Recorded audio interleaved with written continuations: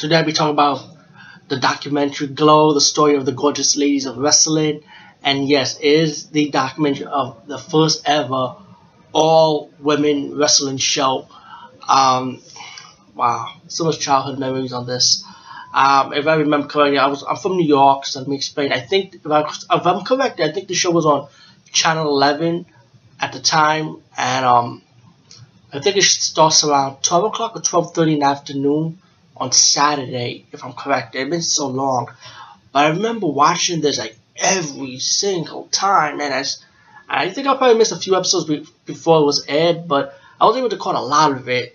And then one day it just stopped airing, and I was like wondering what happened. And I guess I finally found out that the show was canceled, But it shows you how long I stuck with it, though. And I never knew the show would lasted from 1986 through 1990. That's like 5 years, people. I was like, wow. Of course, the biggest star of the show that succeeded mostly was Ivory, who was Tina Ferrari, which we all remember, And of course, Ivory, her character, had a successful run in WWE. And let me say, Ivory was one of my favorite female wrestlers in the WWE universe at that time.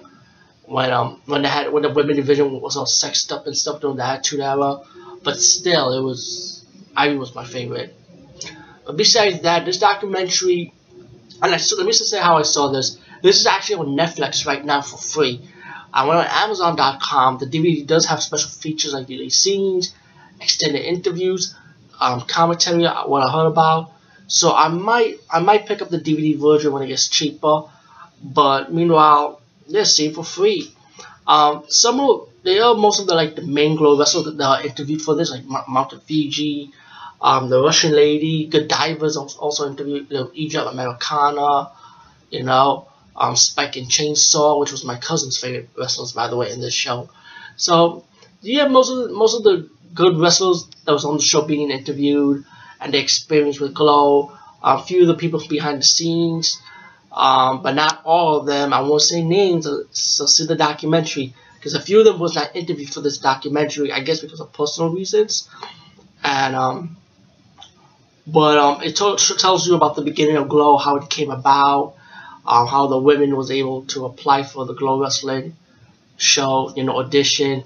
You found out Mando Guerrero was the trainer for these ladies too, which I never knew about. I was like, wow, Mando Guerrero, from the Guerrero family, by the way, the wrestling dynasty without a doubt. So it was amazing, And of course, Ivy have a good interview in it. Of course, Tina Ferrari, with a nice long interview with her. It's so cool how this documentary came about. You find out what happened to these girls after Glow. Some sad events though. Not every single Glow wrestler have been interviewed. There was a few of my favorites that were not on this documentary, but I don't mean to nitpick. I apologize. I should just be glad that they did this documentary at least. So I don't want to be greedy, so I apologize for that. But there's a few of my favorites here, but I wanted like a lot of my favorites, But I take it for what it is. I like it. It was a good documentary, and it also had like the documentary kind of extended a little longer when you found out that Little Egypt want to do like the first ever Glow reunion, so they kind of extended it longer by having all the Glow wrestlers that could show up for this reunion, appear at this reunion, including Mountain Fiji. I keep saying Fuji for some reason, but it's Fiji. I hope I got it right. She appeared as the final guest in the first ever Glow reunion, and you see all the girls getting excited when she comes in. It was kind of cool, and this is an excellent documentary, guys. Just go check it out. It's on Netflix for free. Definitely pick up the DVD version once I get some money rolling in. But that will be another re-review probably for another time. But anyway, peace, guys. See you later.